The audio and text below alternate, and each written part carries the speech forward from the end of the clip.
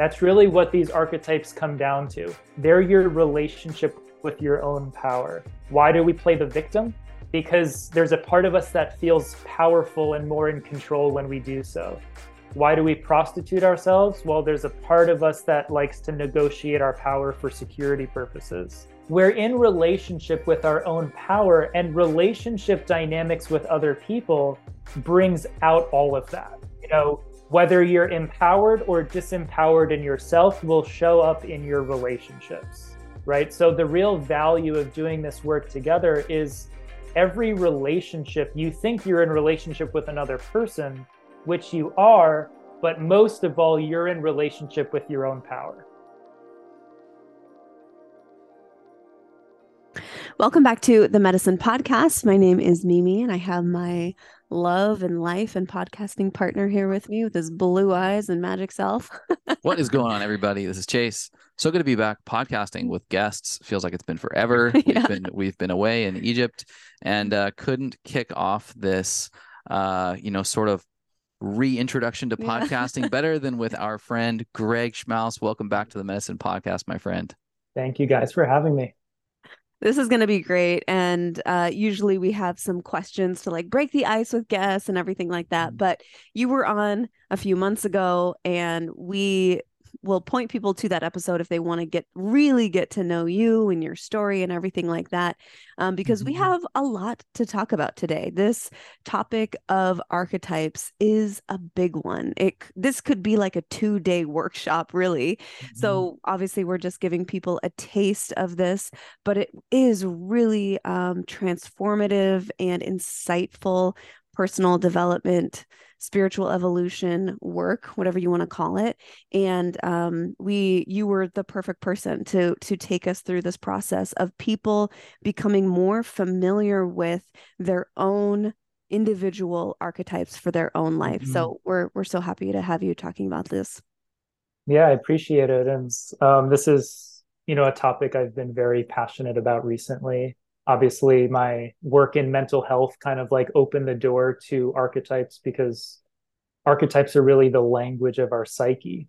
And to really understand the language of the mind, you have to understand archetypes. And, one thing I have found that I was really drawn to archetypes, not just for myself, but in my work with my clients, is it's a very user-friendly approach. That is, archetypes are not personal things. Archetypes are collective patterns. So, for example, if you need to explore the victim inside of you, by knowing that everyone has a victim, it makes it easier to take a look at that part of you. Where a lot of times we shy away from the parts of ourselves that we might hold shame around, because we think, oh, I must be the only one that does this. Yeah. Or I must be the only one that has this pattern. But when you understand that, hey, archetypes are collective patterns, they're not personally yours, then it's an easier barrier of entry to do some of the deeper inner work. Yeah. Oh, I love the way you put that, user-friendly.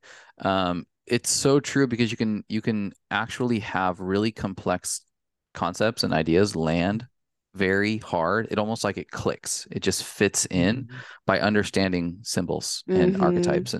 And for context, everybody, Megan and I read Caroline Myss, her book Sacred Contracts, and listened to a couple of her lives around archetypes, and then just so perfectly connected with Greg, who is a practitioner of this work, and took us through sessions of casting our wheel and using these very personal archetypes of ours amongst a host of archetypes to choose from, to then find various patterns and nuances and insights into our own psyche. And so that's really what we're going to be getting into today. And you mentioned it, how powerful archetypes are, but maybe as a refresh for us, and even if you're new, I don't think I knew what an archetype was 5 years ago. Yeah, I don't think so. And so maybe if you could explain a little bit what are archetypes, and where do we see them traditionally, and why are they important?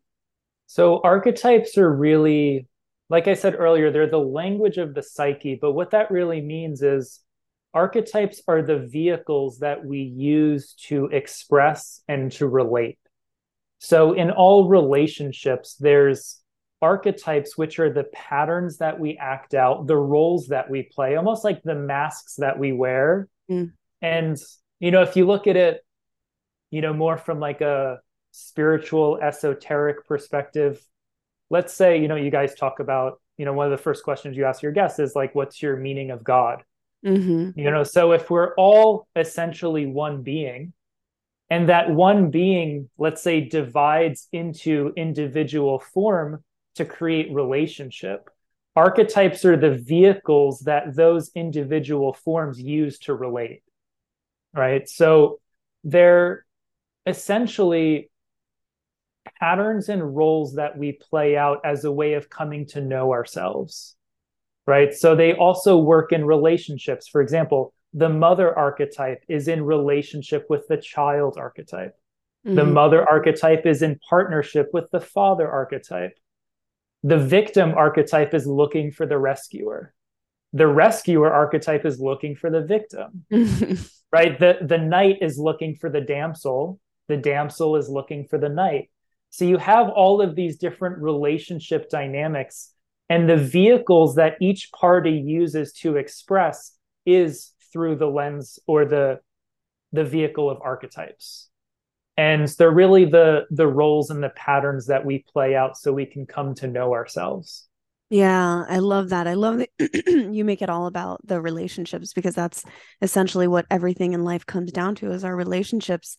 And I also, when just for someone who's completely new to archetypes, if you were describing someone to your friend and you said, oh, she's just an incredible mother, you're giving an archetype, the mother archetype. Immediately that person, without knowing this person, they kind of get a sense of what she must be like if she's an incredible mother, because we all have this understanding. We all have had a mother at one point in our lives, right? So we all have this understanding of what a mother is like and the attributes of a quote unquote good mother. So that's what Greg means, when we're talking about really the fabric of our psyche or the language of our psyche. That's just one example, but it gives context to everything else in life, because we're all moving through life interacting with archetypes, even if we don't know what that definition of an archetype is. Yeah, and Greg, maybe you can go into, are certain archetypes good? Are certain archetypes bad? Is there a good and a bad? Or how should we look at these things? So the beauty of exploring archetypes as a vehicle of inner exploration is you realize that there's a light and shadow side to all of them. So there's not one archetype that's only light, and there's not one archetype that's only shadow. There's two sides to every archetype. For example, the victim archetype is one that we all have. It's one of our 4 survival archetypes. A lot of people, when they think of the victim archetype, they think of it in a negative light of like, oh, like playing the victim, like we don't ever want to do that. It's like, well, there are situations in life where you are being victimized. Let's say you're in an abusive marriage and your husband is physically abusive to you or emotionally abusive to you or whatnot. You're the victim in that relationship.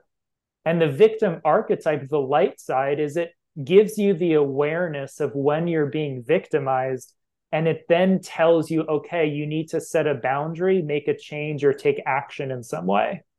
So the victim, for example, that's the light side. The shadow side is playing the victim, right? Playing that disempowered, defeated role where you're, powerless, you're looking to be rescued, you're not taking ownership. So the child archetype, for example, the light side is being very childlike and playful. The shadow side is being childish and not taking responsibility for yourself, looking for authority figures to take care of you. So there's light and shadow side to all of it. And the work that we really are called to do is to understand the shadow nature, understand how it actually served us well for a period of time, but really look at, okay, what is the highest expression of this archetype? And that's where it's really helpful to look at both sides is, okay, the shadow side served me well, but it's really my job to really work on stepping into the light side or the highest expression of this, even the victim, for example. Yeah. Mm-hmm. Yeah. What I love so much about what you do is you take this topic and this concept of archetypes and distill it down into really practical application for one's own self-reflection. And I think where I think many can get lost or seemingly stuck is I think Carl Jung would be maybe considered kind of the godfather of this concept of archetypes, and it's like he's so massive in pretty much every way that it's easy to get quite lost in his articulation of this. And I think what through people like Caroline and as well as yourself, you've been able to bring this and distill it into like the common person's understanding. And so maybe if you could explain the process of what it looks like to take someone through the archetype selection, the casting, and then the interpretation in your practice, just like you went with us. So the first thing that I always do, and this is usually before I even introduce the archetype wheel, is I explore the 4 survival archetypes with anyone that I'm working with. And the reason for that is those are the 4 archetypes that are universal that everyone has. And the reason for that is they're called survival archetypes, which means they're archetypes that are instilled in each one of us from a very young age to ensure our survival, right? The child archetype is the first one. The victim is the second. The saboteur is the third. And the prostitute is the fourth. And the reason I always start with these, aside from the fact that we all have them, is if you really want to understand the answer to the question of why people don't heal, it's the 4 survival archetypes. So the most common blockages in people's healing process are those 4 archetypes. It's the child archetype that doesn't want to take ownership. It's the victim archetype that maybe is pointing fingers, outsourcing responsibility, or getting some sort of emotional need met by playing the victim. For example, a lot of people receive more empathy and compassion when they're sick than when they're well. So playing the victim is actually a way that they get certain emotional needs met. My dad was a doctor. Anytime I was injured, my mom would take me to his office and I would get the best treatment from my dad, his partners, the nurses. So as a child, the victim inside of me was like, oh, when I'm in pain, I get more love from dad. Right? So we get certain needs met and a part of us will start to self-sabotage. So then the saboteur archetype is the next one.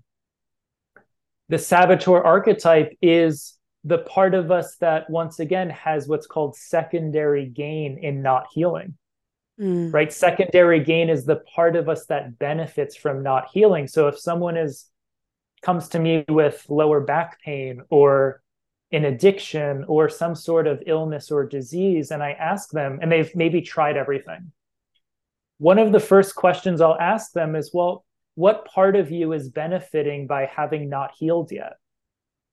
And all of a sudden you might find out that because of their back pain, they're on medical leave, right? They're getting paid time off to go to therapy, to get massage. And you find out that they hate their job. Yeah. And it's like, well, getting out of pain means you have to go back to the job that you don't like, and you stop getting the treatment and the care from the people that are paying a lot of attention to you, right? So there's secondary gain in not healing. So we have the child, the victim, the saboteur. Now we have the prostitute. The prostitute is where we compromise and negotiate ourselves.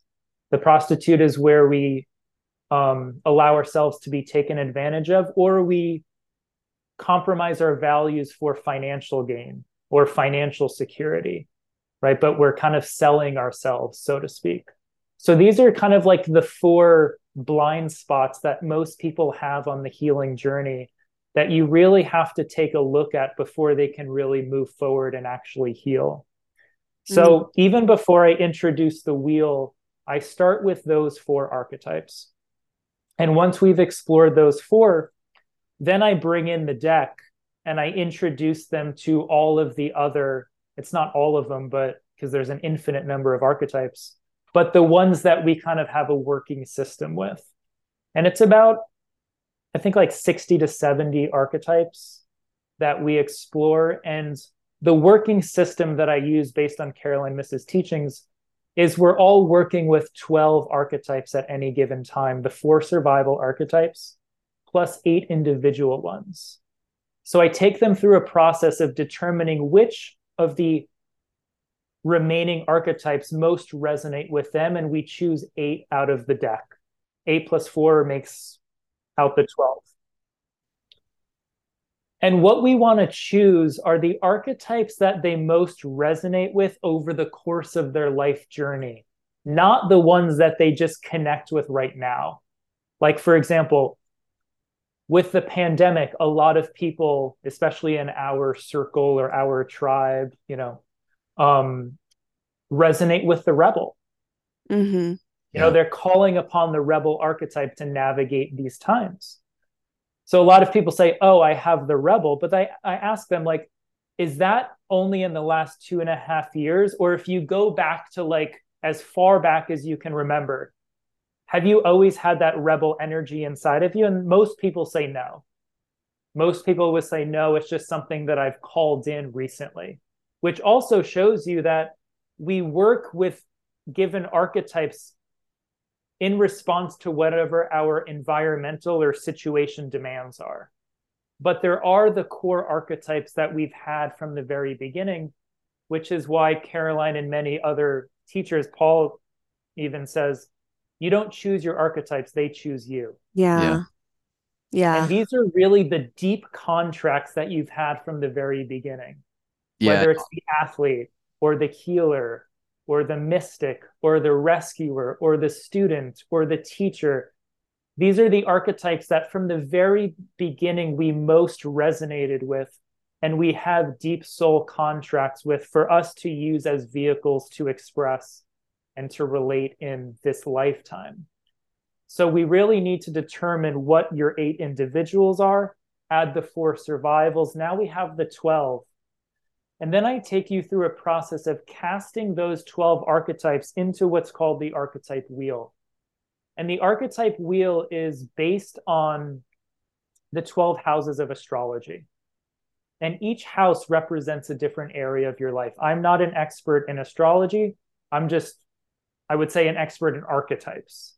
But the wheel itself is something that comes from astrology, the 12 houses. So if you'd like, we can go through the 12 houses, just kind of summarize what each one represents, and then we can give some examples if that's kind of what you guys are thinking going forward. Yeah, that'd be great. I definitely want to emphasize the importance of that reflection on what you're born into as it pertains to these archetypes. Even using myself, and it was just a really insightful exercise to go through this, because I realized how many tools I've added to my life, and a couple areas that I've shined up a bit. I'm very introverted. I was brutally shy as a kid, but as a 32-year-old with a professional career and a host of life experiences, I'm quite social. I enjoy a podcast. I enjoy being social. I love speaking. I love being on the stage. I love storytelling, which definitely came up as I cast my wheel. But really at the core of who I am from birth was the quite shy, introverted hermit, if you will. And so a lot of that was having to put myself back into kind of the depth of who I am at my core, and removing myself a little bit from the identity that I'm somewhat attached to in the modern world of 2022, because it is ego. There's part of these things that have become quite valuable for me, but they are a part of my mask, my ego personality that I use in life for sometimes my passion, sometimes my shield or my deflection. But it's not as innate as some of these other core archetypes really are. So that was one big takeaway for me, was like, oh, wow, this kind of is going back to like Chase at little kid stage. During our session with you, we had to remind ourselves and keep asking the question. I feel like we asked the question like 10 times. Okay, was this something that I was born with that was, thinking back to my 5-year-old self, was this innate in me back then? And it really causes you to pause and really get honest with yourself, because especially as involved in the spiritual and self-development space that we are, there's a lot of things that we've been working on for a long time, and you can take pride in that development. But if you want to get the most out of this, you have to set your ego aside of what you have wanted to become in your life and really get honest with yourself. Otherwise, this is just going to be an airy-fairy practice that you might not even get much out of if you along the way are kidding yourself that, you weren't born a certain way, and are just now adopting, like you say, like kind of circumstantial archetypes. But I love that you make that point. Like when we do this, we're thinking about what was innate in you at 7 years old. Mm-hmm. Yeah, and one of the ways you can do that is just look back and say, like, what were my interests and passions as a child? Mm-hmm. How did I spend my time and energy? What was I really interested in? What were the movies that I loved to watch? What were the things that I loved to do? The sports I loved to play? Was I a performer? Was I an actress? Was I a basketball player? Or did I love to like sit in my room and daydream and go into other worlds? Another aspect of this process is there's many different variations of the child archetype. So we have the eternal child, we have the orphan child, we have the invisible child, we have the adult child, we have the nature child. So one thing that I invite the clients that I work with to get clear on is, what expression of the child archetype do you most resonate with? And that's really important too, because there's a light and shadow side of the child archetype. And our inner child is very often where we hold our deepest wounds, but it's also where we contain our greatest gifts. Like for example, I have the invisible child. The invisible child, the wound is never feeling seen, never feeling heard, not really feeling acknowledged or validated, or like you matter. But the light side of the invisible child, the invisible child doesn't have to be the center of attention. The invisible child can kind of lead from behind, can be the silent teacher. And the invisible child can also be a channel, right? Can actually work with the invisible realms, right? The orphan child, for example, might feel abandoned and not taken care of, but it's also very independent. Yeah, this was my child archetype. Yeah. And knows how to take care of itself, right? The eternal child, might have the Peter Pan syndrome, but is also very childlike, very very playful, has beginner's minds. The magical child might have delusional ideas, but it still is connected to the magic and mystery, right? Sometimes it gets caught in fantasy and might be disconnected from reality, but it's always connected to the magic and the mystery and curiosity and the potential of everything. So you see that there's nothing inherently good or bad when it comes to any of these archetypes, which, like I said earlier, makes it a lot easier to explore. Yeah. Yeah. And that's something that always needs to be kind of like driven home with people, is there's no right or wrong here. Every aspect of it served a purpose in some shape or fashion. Definitely. And I couldn't emphasize more the importance of having somebody like you, Greg, to go through this process with, because as you go through these 60 or 70 archetypes, you find your ego wanting to pull the king archetype for men out there who want to associate with king type attributes. But having you kind of walk through the critical pieces of the king or some of these other archetypes that might, at our surface seem applicable, but on a deeper level may not fit, is just wildly important. It's also a really beautiful marriage of the logical and the intuitive. We take a logical approach as we kind of evaluate practically these archetypes and how they might fit into our life.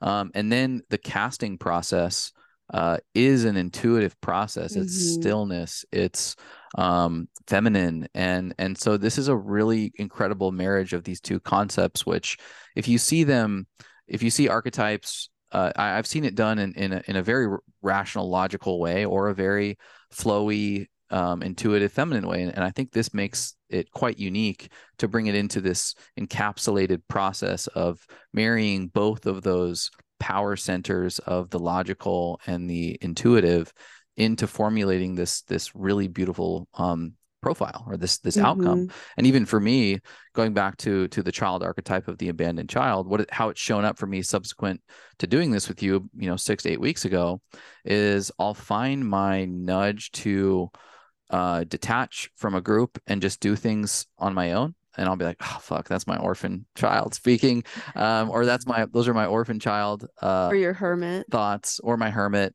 But I'll be like, I'll just do this by myself. I don't need anything from anybody. I'll just take care of it myself. And that's kind of the maybe the shadow side of that, which would be arm's lengthening people that could be supportive in my life journey. But there's also times where it's giving me confidence, like, well, this is my orphan child. I can do this on my own. Like I'm totally capable. I don't need to be codependent on anybody or anything to get through something. And this is something that's innate within me. I have the capacity to take this on individually and be just fine. And so even in the last, couple of months, after having worked with you through this, it's just quite fun and useful to be able to clearly see when these archetypes are showing up and name them. Yeah. Without judgment for yourself, but saying like, oh, that's my freaking orphan child again, like poking its head up, and how can I look at it, see it, love it, and decide where I want to go from here.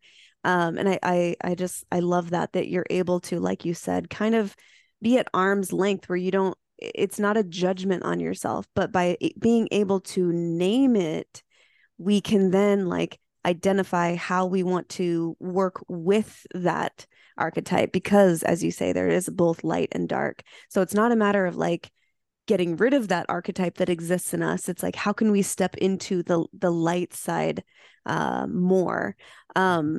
Speaking to, did you have anything you wanted to add to that? Because I was going to kind of shift gears just a little bit. I'll just chime in for 1 sec. The awareness of the archetype is 90% of it. When you notice a pattern showing up, just being able to acknowledge, oh, that's my hermit, or that's my prostitute, or that's my child archetype, or that's my seeker, or whatever. It's really helpful to just have that awareness of being able to identify the archetypes. And by doing that, you create, like you said, a little bit of space between you and the archetype, right? You create that subject-object relationship of being able to witness that pattern without getting so consumed by it. And also, it's so amazing to have, which you guys have now, the awareness of the archetypes in relationship. Like, for example, like you, Chase, I have my hermit in my 4th house, which is home and family life, which we'll get into the houses. But a lot of times, my girlfriend and I, we might have friends over and have a dinner party, and all of a sudden, like, Greg disappeared. And like everyone, like, or she like might take things personally of like, why doesn't he want to hang out with us? And then, but she knows like Greg's got his hermit at home, which means like he needs a lot of alone time and space. And sometimes like too much social engagement is just, it gets a little bit too much, so you stop taking things as personally in relationships when you can see the archetypes being played out between one another. Yeah. Such a great point. You completely heard my thoughts, because the direction that I was going to go is, before we get into the wheel and explaining each house, doing this session with you and Chase, like us together with you, like similar to going to Adrian, our astrologer, and looking at our natal charts and how, where's the harmony and the potential disharmony. It's it's invaluable. I would just say to the listener, like, if you're interested in this at all, and if your partner is open at all, maybe send them this episode. And if you're looking for unique ways to not only connect, but also advance and grow and evolve your relationship, like, this isn't in any sort of premarital counseling books that you're going to find out there, but it is foundational to building healthy soil, is understanding your partner on a very, very fundamental level. It doesn't get more fundamental than looking at your 12 houses. So I would just give that that encouragement, that invitation to people who are listening, like, do this with your partner. And yeah, I would love to hear more from you of like what you've seen with partners or people in relationship. Like, what are you shared one benefit. What are some of the other benefits of doing this work and having this kind of session with you, like partner wise? Did you know that Mushy Love Latte contains 3 to 5 times more organic mushrooms per serving than almost any other mushroom product out there? How did we do this? Well, we started with the question, how do we get the most mushrooms possible packed into each scoop and still make it delicious? It took us a while, but the result is a whopping 1 gram of chaga and tremella in a mixture that tastes like a liquid cinnamon roll. To support robust immunity, glowing skin and hair, and overall cellular hydration. All organic ingredients, no weird fake sweeteners, and our mushroom growers have over 40 years of experience. They are OGs in the mushroom industry. We weren't interested in creating anything but the best for you guys and ourselves. Grab a bag of Cinnamon Swirl Mushy Love Latte at getmushylove.com, and you can use the discount code MEDICINE, MEDICIN, just for being a valued listener of the podcast. Enjoy.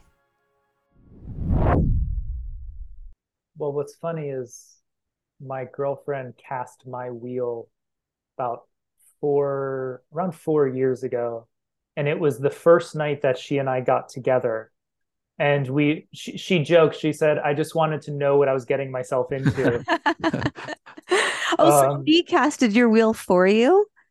Yeah, well, she's the one that guided me through it. She introduced me to the wheel. Okay. So one of her cousins had been working with Caroline Myss for years, and I had done a lot of archetypal work with Paul for, almost going back 10 years ago, but I had never used the archetypes in the context of the wheel. So she actually introduced me to the wheel about 4 years ago. And ever since then, I've been studying, doing her professional training and getting certified as a consultant, and then incorporating it into my work. But I have one of the most common things that I'll see in my coaching practice is I'll be working with a client and I'll cast their wheel and I'll do some work with them on their wheel.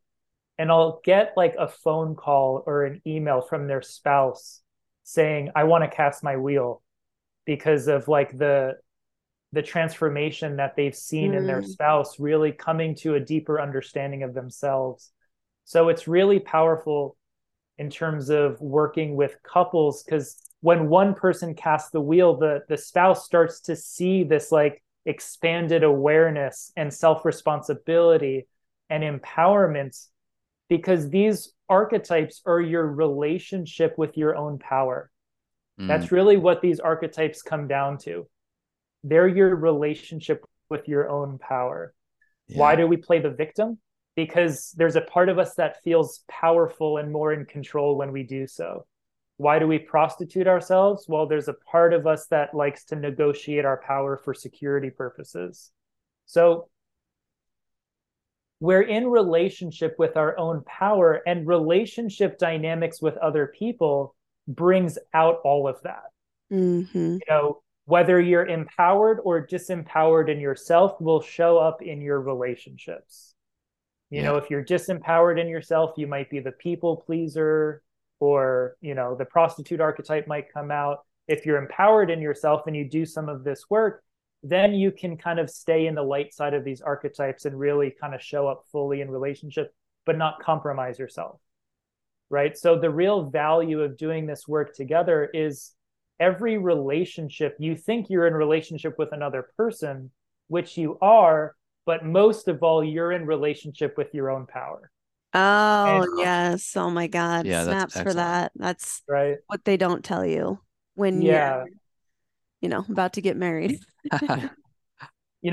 And a lot of people are playing these archetypes out and somewhat aware of it, but they don't know how to put the language to it. For Yeah. example, a lot of people joke around saying, I married my mother, right? You hear that all the time, and Oh, yeah. especially in therapy. What does that mean? It means the child archetype is in relationship with that person's mother archetype, right? The child archetype projects the mother archetype onto your spouse, right? That's archetypal language. That's really, what people joke around about or talk about in therapy. They're talking about archetypes. So when you can kind of like lay it out like this with your 12 core archetypes and really see what areas of your life they show up, then it smooths things out a little bit because you know what to look out for, you know what you need to be consciously aware of, and you know where you're negotiating your power. So that's really the number one value of archetypes in relationship is it's a mirror of how you're in relationship with your personal power. Yep. No, it's perfect. I love that so much. Let's jump into the houses. And we'll go through, I'll allow you some space to explain the house at large. Megan and I will share what came up for us as we cast our wheel, what archetype came up for us as it pertains to that house. And then, there's definitely a couple of these where we had some major breakthroughs. So we'll share when that comes up. But let's get into it. So the first house is your ego and personality. So the first house really represents your sense of self. It's kind of like this is who I am. And the archetype that you have in the first house is the archetype that you most present to the world. It's kind of like the archetype that leads from the front, that you really identify with. And it's the one that you have a deep connection to. But what you have to be careful with is to not get caught in the archetype, to not over-identify with it. Paul calls this an archetypal possession. Just like you can get possessed by an entity, you can get possessed by an archetype. And we see this like time and time again. For example, professional athletes, they so identify with the athlete archetype that what happens when they retire, they go into deep depression. They go into gambling and drug addiction. They go broke, maybe even suicide. Right? So that's an archetypal possession of once their life situation or life circumstance is calling them to shift out of that archetype. They don't know who they are without it. Yeah. Right? So the first house is the one that you really want to be aware of because that's where your ego is.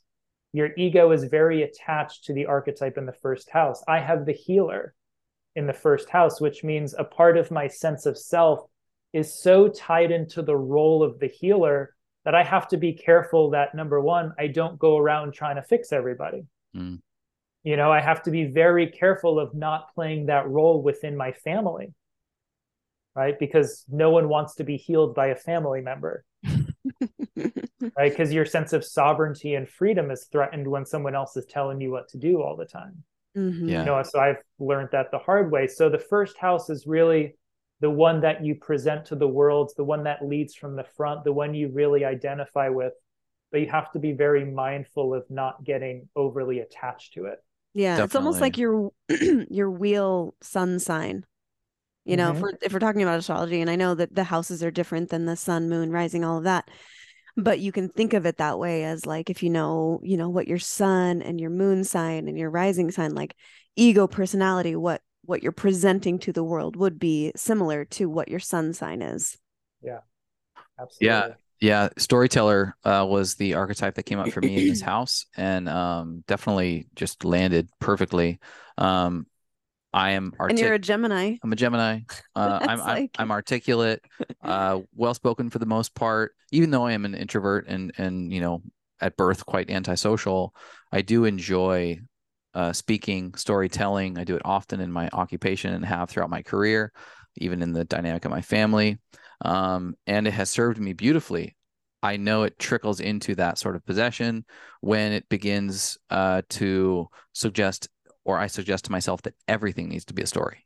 And that even if it means exaggeration, or even if it means embellishing to captivate the audience or something along those lines, that's where it can trickle into, all right, now I'm attached to this. I think it can also apply story. What story are you telling yourself more so than you need to be? Like, what's the internal story that you're telling yourself about a situation might be accurate, or it might be embellished because of that storyteller nature. Yeah, no, totally.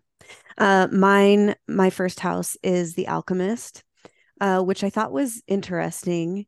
But as you talk about it, as you share, like, I think that it really does. I mean, of course, all of these archetypes fit because I chose them because they resonated with me. But I thought this was an interesting first house choice, The Alchemist. Can you explain a little bit? I think some of our listeners are probably aware of like what alchemy is, but like, what would the alchemist archetype suggest? So the alchemist is all about transformation. So what you very much identify with is the process of transformation. Yeah. Right. Also, you're an alchemist in your work. You guys have your Mushy Love product. You formulate supplements. Like, that's all alchemy. Right. So your work is really, a lot of your vehicle of self-expression. So alchemy really shows up in that process of formulating things, taking different ingredients, turning this into that. But on a larger scale, it's, turning negatives into positives, turning a crisis into an opportunity. It's all about transformation. Now, obviously, there's a light and shadow side to all of it. So the shadow side of the alchemist is the alchemist might have a hard time just letting things take their course. Yeah. Right. Yeah. So we have to balance like getting our hands in things, getting dirty, and really kind of like doing the work, transforming things, but also knowing when to back off and kind of let the flow of the Tao go where it's meant to go. And we can get a little bit too manipulative with things. The concept that comes to mind is one of my teachers taught me. It's called the non-mutation of nature. Right. So the shadow side of the alchemist has a hard time with the non-mutation of nature, which means letting nature take its course. So part of your work in the first house is learning how to balance that, when to step in and alchemize and when to step back and let things take their course. Yeah. That's a lot of the contract there. Yeah. Great. It's a great lesson for me. That push and pull, like having our dream, having our business, having goals and things like that, that balance of like, okay, when to push and when to just let it be and enjoy. And I think that I'm definitely in right now, a state of, maybe it's even just becoming more aware of through this work of like, I think I'm just at a point right now in my personal development where I just want to be, I just want to enjoy. I just want to, we've been talking about this, take note of the simple and beautiful things that are around me that don't need manipulation. They don't need to be transformed. I personally don't need to be transformed in this moment. I can just be and enjoy. And it's that constant push pull, but I definitely feel like I'm in that stage right now. Absolutely. Yeah. All right. Second house. So the second house is life values. And the second house, there's a lot to it. So the second house relates to your core values. It relates to your material values, as in like your material possessions, what you claim ownership of. The second house relates to finances, so money. And the second house, most of all, relates to self-esteem and self-worth. Because you go from the first house of this is who I am to the second house of this is what I have. Right. So second house is really, this is what I have. This is what I claim ownership of. And this is what I have to offer the world, which is why self-esteem and self-worth is also tied into the second house. Unfortunately, a lot of people's self-esteem and self-worth is tied into their bank accounts. right? That's all in the second house, which is why money and self-esteem and self-worth are very connected for people, because it's all in the second house. So whatever archetype you have in the second house is the vehicle that you're in relationship with all of that. For example, I have the liberator in my second house. So one of my big values is freedom. So anything that's a breach on my freedom, I have a very hard time with. Also, a lot of my work in this lifetime is freeing myself from the attachment to material possessions, of like, have the things you enjoy, indulge, that's fine, but don't be overly attached to it. The shadow side is I might struggle with commitment. The liberator doesn't want to be tied down. So whether it's like contracts, leases, purchases, financial contracts, a part of me like doesn't want to be a part of that. So there's a part of me that has a hard time really committing to those things because I don't want to feel tied down or attached to anything. So that's also the shadow side in the second house. Really interesting. As Chase and I were choosing our archetypes, or casting our wheel rather, which is a completely intuitive process. It's done blind, essentially. Chase and I both chose our child archetype for the second house, which mine is the nature child and his is the orphan child. So Chase, did you want to go into the orphan child in the second house, or? Yeah, and would love a refresh from you on this, but I chose the orphan child as we were selecting archetypes from the four. I think it's the four child archetypes. I think it's six. It was right? six, maybe six. There's a lot more than six, but there's six in the deck. Okay, six in the deck. And for me, it's not that I was an orphan, but I am a middle child, and have always had this mentality of I'm going to do things in life completely on my own. I'm not going to take handouts from anybody. I'm not going to get handouts from anybody. And it's the way I see myself and others in a lot of spaces is you are successful when you can do it on your own. Others are successful when they've done it on their own. And that's everything from money to material possessions to life successes, quote unquote. And so I think it landed for me to have it land in the second house. But also curious to get a little bit more now that we're revisiting this. Yeah, so this being your house of values, the first thing you can say is what I value with my orphan child there is independence, right? So I value independence.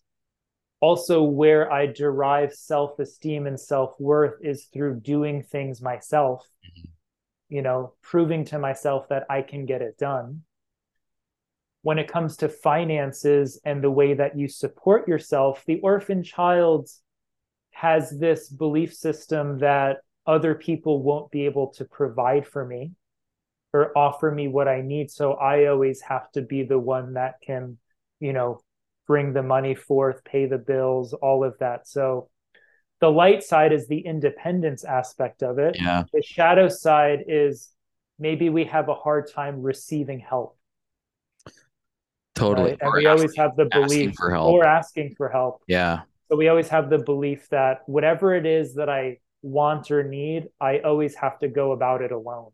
Yeah. Yeah. That is a story that I have consistently told myself. I got to do this on my own. I got to do this by myself. Even if it's like there are people willing to help you and they say that they're willing to help you, you're like, it's going to be more efficient if I just do this myself. Yeah, definitely. I'm going to get it done faster if I'm on my own. It trickles into so many lanes. The amount of times that I just said, fuck it, I'm just going to do this by myself is too many to count. Yeah. Like too many to count. Yeah. Yeah. And the nature child, which is in your second house, is very interesting. Yeah, I know. This is interesting. And the reason why when we were choosing our archetypes in the very beginning, which one are we resonating with?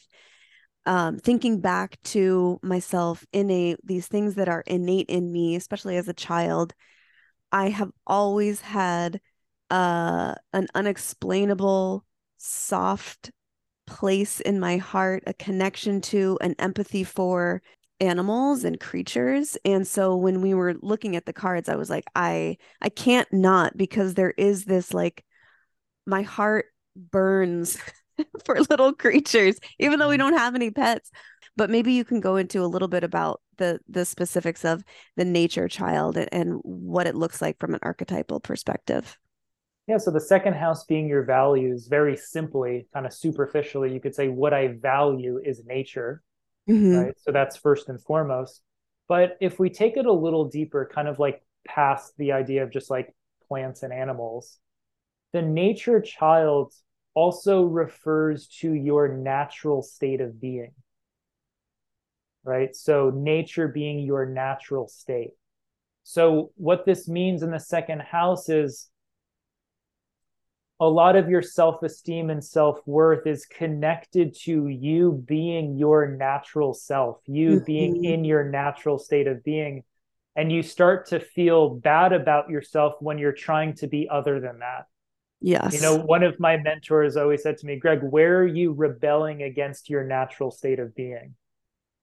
And self-esteem and self-worth goes down when we're not giving ourselves permission to be in that natural state of being. For example, my natural state of being, like yours, Chase, is very quiet and introverted. I didn't speak much as a child, but everyone would always ask me, Greg, what's wrong? Greg, what's wrong? You know, why are you so quiet? Greg, what's wrong? So I associated my natural state of being as being wrong. So I spent my life trying to be other than that, and my self-esteem and self-worth was very low.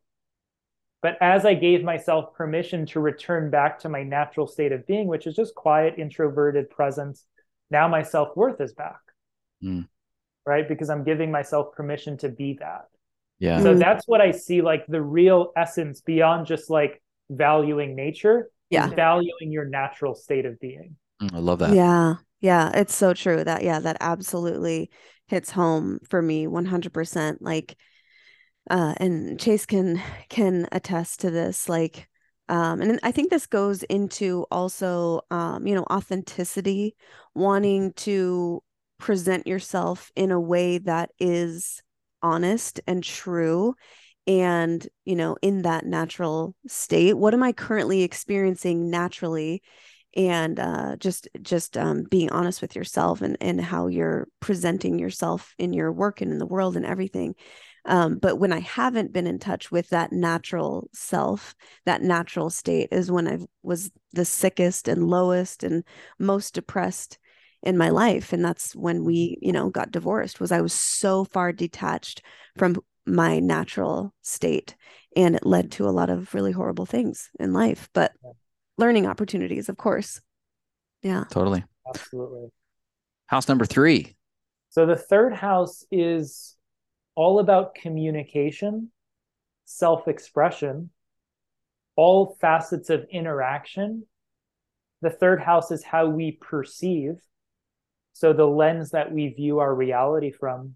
And it also relates to our relationship with siblings, because that's where we're introduced to communication, right? So remember, house number 1, this is who I am. House number 2, this is what I have. House number 3, this is how I express and relate. Right? So, for example, I have the addict in my third house. So the addict might be very passionate in what it expresses, what it wants to talk about. It likes to, get into certain things. But if I ask myself, well, what are my biggest addictions? I might say, well, other people's approval, other people's validation. So what happens is, in my communication, I might start trying to get someone's approval. I might start over-explaining things to make sure they understand what I'm saying.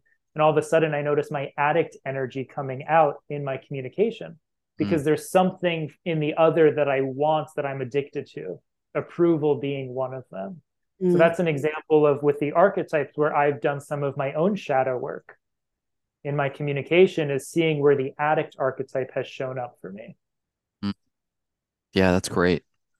Super insightful. Yeah, that's good.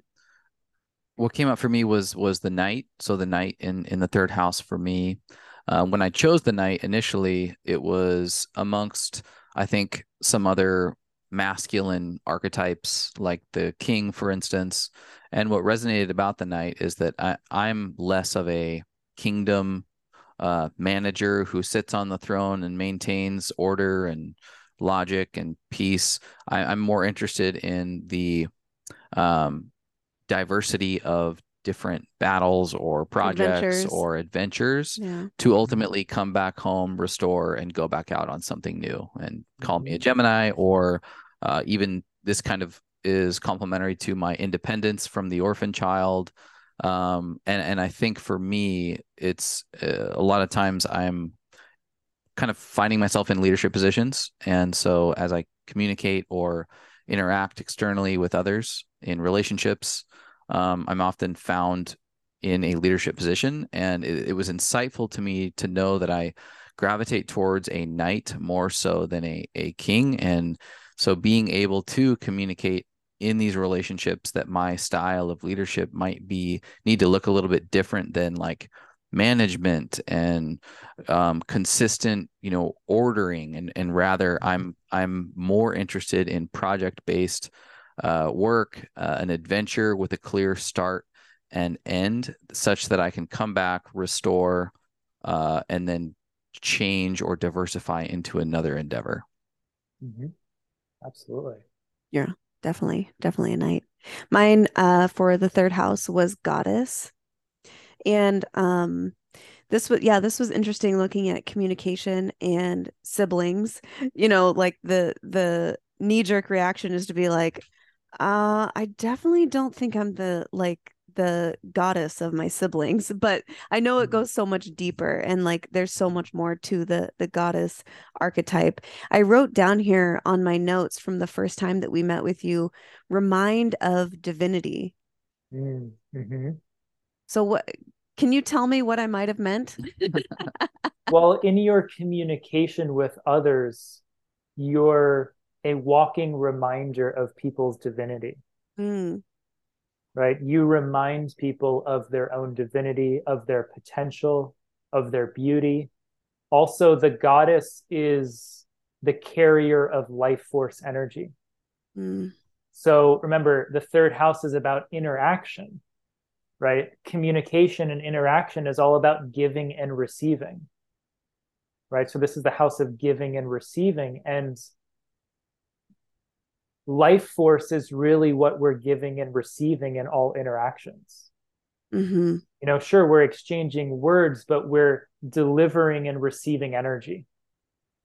So what your contract is in the third house is to really master the exchange of life force energy and make sure that you stay balanced, paying attention to when you're giving more than you're receiving. Maybe you're communicating with certain people and you feel depleted afterwards. And you check in with your goddess and you say, okay, where did I give away my energy? Rather than really appreciate the balance and reciprocity. Right? So when you stay in your goddess archetype, you're not losing energy when you're communicating, interacting, and exchanging. Yeah. Right? You're staying in that kind of like well of life force. Yeah. And the thing that's coming up for me right now is the overlap with being a projector, because being a projector is all about making an invitation and letting others come to that invitation so that you aren't overspilling your life force energy, so that you're not diluting and just sending your energy to places where it's maybe not needed or welcomed or whatever. So I see that overlap there. That's great. Yeah. One of the questions I receive most on social media is, what do you use for your teeth? How do you keep them so white? And my answer is always the same. I keep them insanely clean using high quality dental products. My personal favorites come from Living Libations. They are the most effective and cleanest that I've found. Like their triple mint enamelizer toothpaste. This is formulated with a very special ingredient called nano-hydroxyapatite. Hydroxyapatite is a mineral that occurs naturally in our teeth, saliva, and bones. It helps keep teeth looking white by sealing the pores of the surface of the enamel and encouraging the natural mineralization process of our teeth. So teeth are healthy, mineralized, and more resistant to staining and discoloration. Myself and many other dental experts agree that hydroxyapatite is superior and safer than fluoride.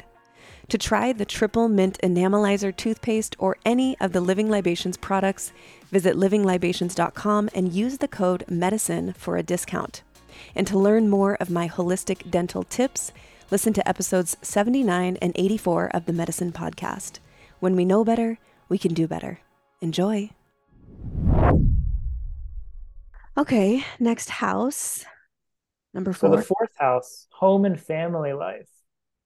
So the fourth house is your current home and family life, but it's also your home and family life of origin. So the fourth house is, this is where I'm from. So we go, this is who I am, this is what I have, this is how I express, this is where I'm from, right? This is home, this is origin, this is family life. So myself, just like you, Chase, have the hermit, which means, I know in my home and family life, this was going back as, young child, I would spend so much time in my room by myself, like doing my own thing. And to this day, like I need a lot of alone time and alone space. And I have to set clear boundaries to make sure that I fill that up for myself and then engage the world from that place. The shadow side is where we could have a tendency to withdraw a little bit too much, where I might become a homebody and not get out there enough, not give myself permission to go out and have new experiences. I might be very happy just meditating in my living room for a week and never getting outside. The first half of the pandemic was very enjoyable for me, because my hermit was like, well, this is a nice vacation. This is what's everyone freaking out about? Little retreat. So that's an example of very clearly the hermit in the fourth house. Yeah, no, super similar for me. And this one just landed beautifully. And I think something I was aware of, but I probably would have named it something else. And I think the shift here came with it just being permission for it to be okay. It's okay to be a hermit. And I think for me, where it gets out of balance, because I'm the same way, where it's like, I can't rest unless I'm by myself or with Megan. That's it. And maybe one other friend in life. Otherwise, I need alone time. I get almost buzzed off of the idea of taking a walk by myself for an hour and just being in my own mind. And where this gets out of balance for me is I think I actually say yes to too many things and know that I need the time alone. So then I become an asshole because I'm the guy who's out in a social setting trying to Irish dip as soon as possible. or I'll look at Megan like, I gotta get the fuck out of here. He gives me the look. I'm not ready to die. And so it's for me, I say yes to too many things. Oh, okay, I need to do this. This is good for networking. This is good for a business opportunity. I got to nurture this relationship. And then I get out there and 2 hours goes by. I'm like, we gotta get home. I'm ready to rest. Yeah. And again, it's just awareness. It's no one is going to make that decision for you. Like, hey, Chase, are you sure? Maybe me, I guess, but I don't even do that. It's like, you're a big boy. You're your own man. You have to decide how much you need. And when you are feeling out of balance, no one else can decide that for us. Or check in with us the way that we can for ourselves. And so it's not anyone else's fault when we are feeling depleted, because it's a lack of our own awareness and follow through in setting up those boundaries for your hermit. Yeah, no, you're super supportive of it. And I would say that we're more alike than we are different as it pertains to that. Yeah. I could be maybe a titch more, I guess, extroverted in that way, but not much. So this is getting a little bit ahead, but I just kind of want to point out that on the archetype wheel, oppositions, as in the archetypes across from one another, are in relationship with one another, right? They kind of like feed off of each other. So for example, across from the fourth house is the 10th house, where I have the victim, which for me says, when I don't set boundaries and have enough time and space for myself, I feel victimized by the outer world, right? Or for you, having the athlete across from the hermit, the athlete's very outward oriented. The hermit's very inward oriented. So if your athlete is too dominant, the hermit's going to try and pull you back in. Yeah. Saying like, you need to get the fuck out of here. Yeah. that's the hermit trying to keep the athlete in check. Of like, stop trying to perform. You need to come back in. Yeah. Oh, that's so good. Yeah. It's so wild how this orients itself. And you couldn't we couldn't have consciously plugged these in better places as we play them out and talk about them. It's just wild. It blows my mind. I fully am invested and believe everything, but every time we go through it, I'm like, what? That's nuts. It's just really, really cool. So for my fourth house is the prostitute. And so this would be more along the lines of, where am I diminishing or devaluing myself or compromising myself to please someone else or for some secondary gain in the house, or in the fourth house, the home? Can you explain maybe a little bit, where I'm from, my origin, how that could potentially be connected to the prostitute? So the prostitute in the fourth house, what I would invite you, if you were a client and we were doing work together, I would invite you to go back to your home of origin, your family of origin, and ask yourself, where did I have to compromise myself? Or where did I feel like I had to compromise myself in order to feel safe? Right? Did I have to please everybody? Did I have to censor myself? Did I have to put everyone else before me? Did I have to compromise my passions because, this is the way my family always did things? Did I have parents that said, you need to get a job that makes good money, and following your dreams or your passions, there's not a steady paycheck there. So was I taught that I had to play it safe?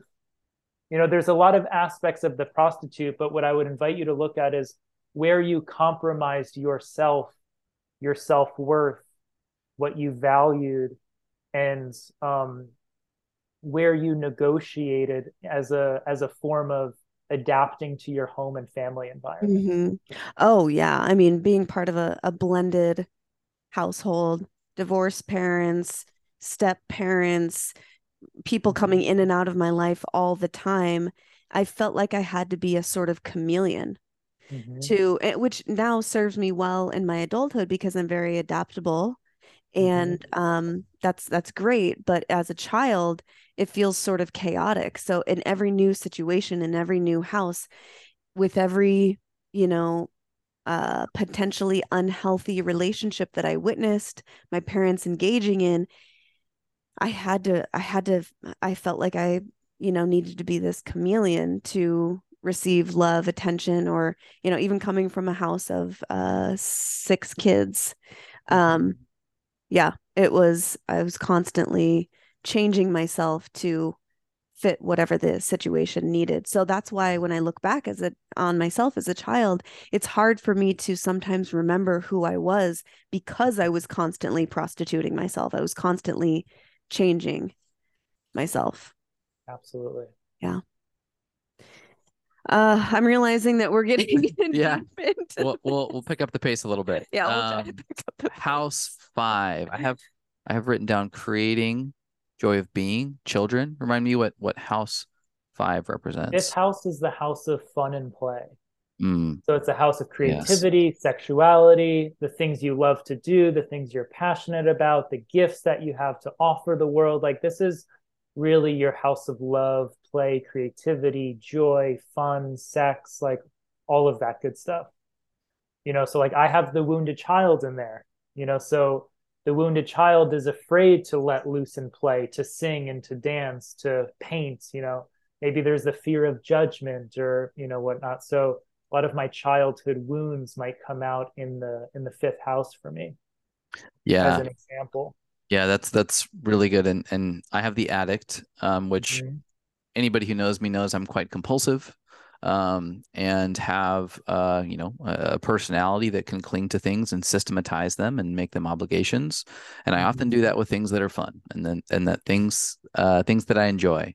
I'll go, oh, this is awesome. Let's do more of it. In fact, let's make it a system and let's make it a protocol. Let's put it in the spreadsheet. Let's put it in the spreadsheet. And so I become obligated, almost addicted to those in a compulsive manner. So definitely one that resonates. But one that also is, I think, providing assistance in the way that I pursue things that are fun at this point, in order to not too much, not too little, moderate, if you will. Yeah. My archetype for the fifth house is the companion, which it resonates deeply in that space. So much of what I enjoy in this life as a human is as a companion to Chase. And I know this can, reach into other relationships as well, but he's home to me, so it makes sense that my companionship with him would kind of trickle into all the things that I love in this life, and just our ability to be silly and goofy. And you connect me back to my child self through our companionship, and just obviously creativity in what we do in the world. And so, yeah, it definitely makes sense for me there. That's beautiful. Just very quickly, the addict in the fifth house is kind of like this idea of like, it's like uncontrolled passion. Like there's so much passion, but it's like I have to create a container for it. Yeah. Because I bounce around to extremes too much. Oh yeah. Yeah. And then the companion is, Chase, and my partnership is my vehicle for experiencing love and connection and creativity and joy, but always reminding myself that those I can also access within. I create the illusion that I need this person for me to access those things. Yeah. So or finding he the balance brings it out of me. Yeah. But also wildly important for me to know that my participation in that for you is something to be handled with care. Yeah. Because if it could be hurtful or quite wounding to devalue that connection for you. And so I think, again, just reiterating the point that this is just wildly powerful for relationships. Yeah, absolutely. Moving on to house 6, the 6th house. 6th house is work and health. So work relates to obviously like job and career, but it also relates to inner work. The 6th house relates to health, which is physical, mental, emotional, spiritual, all aspects of your health. So think of like house number 5 of like, this is what I love to do. House number 6, this is what I have to do. Right? Work and health, you have to keep your body healthy. You have to, show up and get things done, pay the bills, keep the trains running on time. This is obviously, we don't have to do anything, but this is what we need to do to keep things going, to stay healthy, to keep the bills paid, to keep the lights on. And like I said, it also relates to your inner work. So in the 6th house, I have the hero, right? So the hero is, for example, in relationship to my health journey has been my hero's journey. It's been my journey of personal empowerment. But where I have to be mindful is in my work, where I always try and be the hero, where I try and be the one that saves the day for my clients. And I need to be very consciously aware of where that gets out of hand, and I need to draw myself back in. Right. So that's the light and shadow side for me in the 6th house. Yeah, no, that's great. I have the victim in this house, and again, lands perfectly, I think, between my career and not so much now as much as it was early on, but even going back to like when I played college athletics, which felt like a job, I found myself victimizing or storytelling the story of the victim as it pertained to my the obligations that I had as a college athlete, how brutal it was, how I wasn't having a college experience. And then similarly, when I went into public accounting and finance and was traveling all over the place, it was whenever I talked about my job, it was like, I got to get on a plane every Monday and Friday. These motherfuckers aren't paying me enough. These clients that I have are so brutal, they're terrible. And it was this story of like victim in order to receive some sympathy, I guess. But definitely that's found with occupation health. maybe not as much, but definitely as it falls under the umbrella of my career at times. Well, something I'll just chime in there for a sec.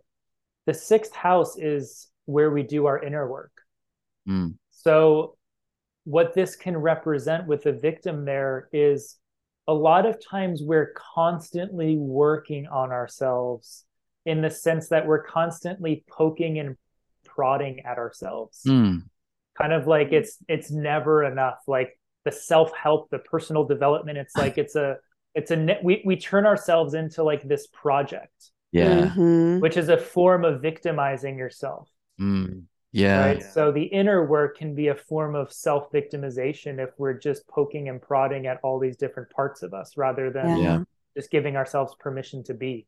Yeah. And I think that's how it would play into health, because you've always, really like, okay, how can I improve? How can I get better? What do I need to, fix or work on or improve in my health? Yeah. You're always thinking about that. Totally. Yeah. Spot on. Maybe sometimes more than is necessary. I don't know. Maybe. I think so.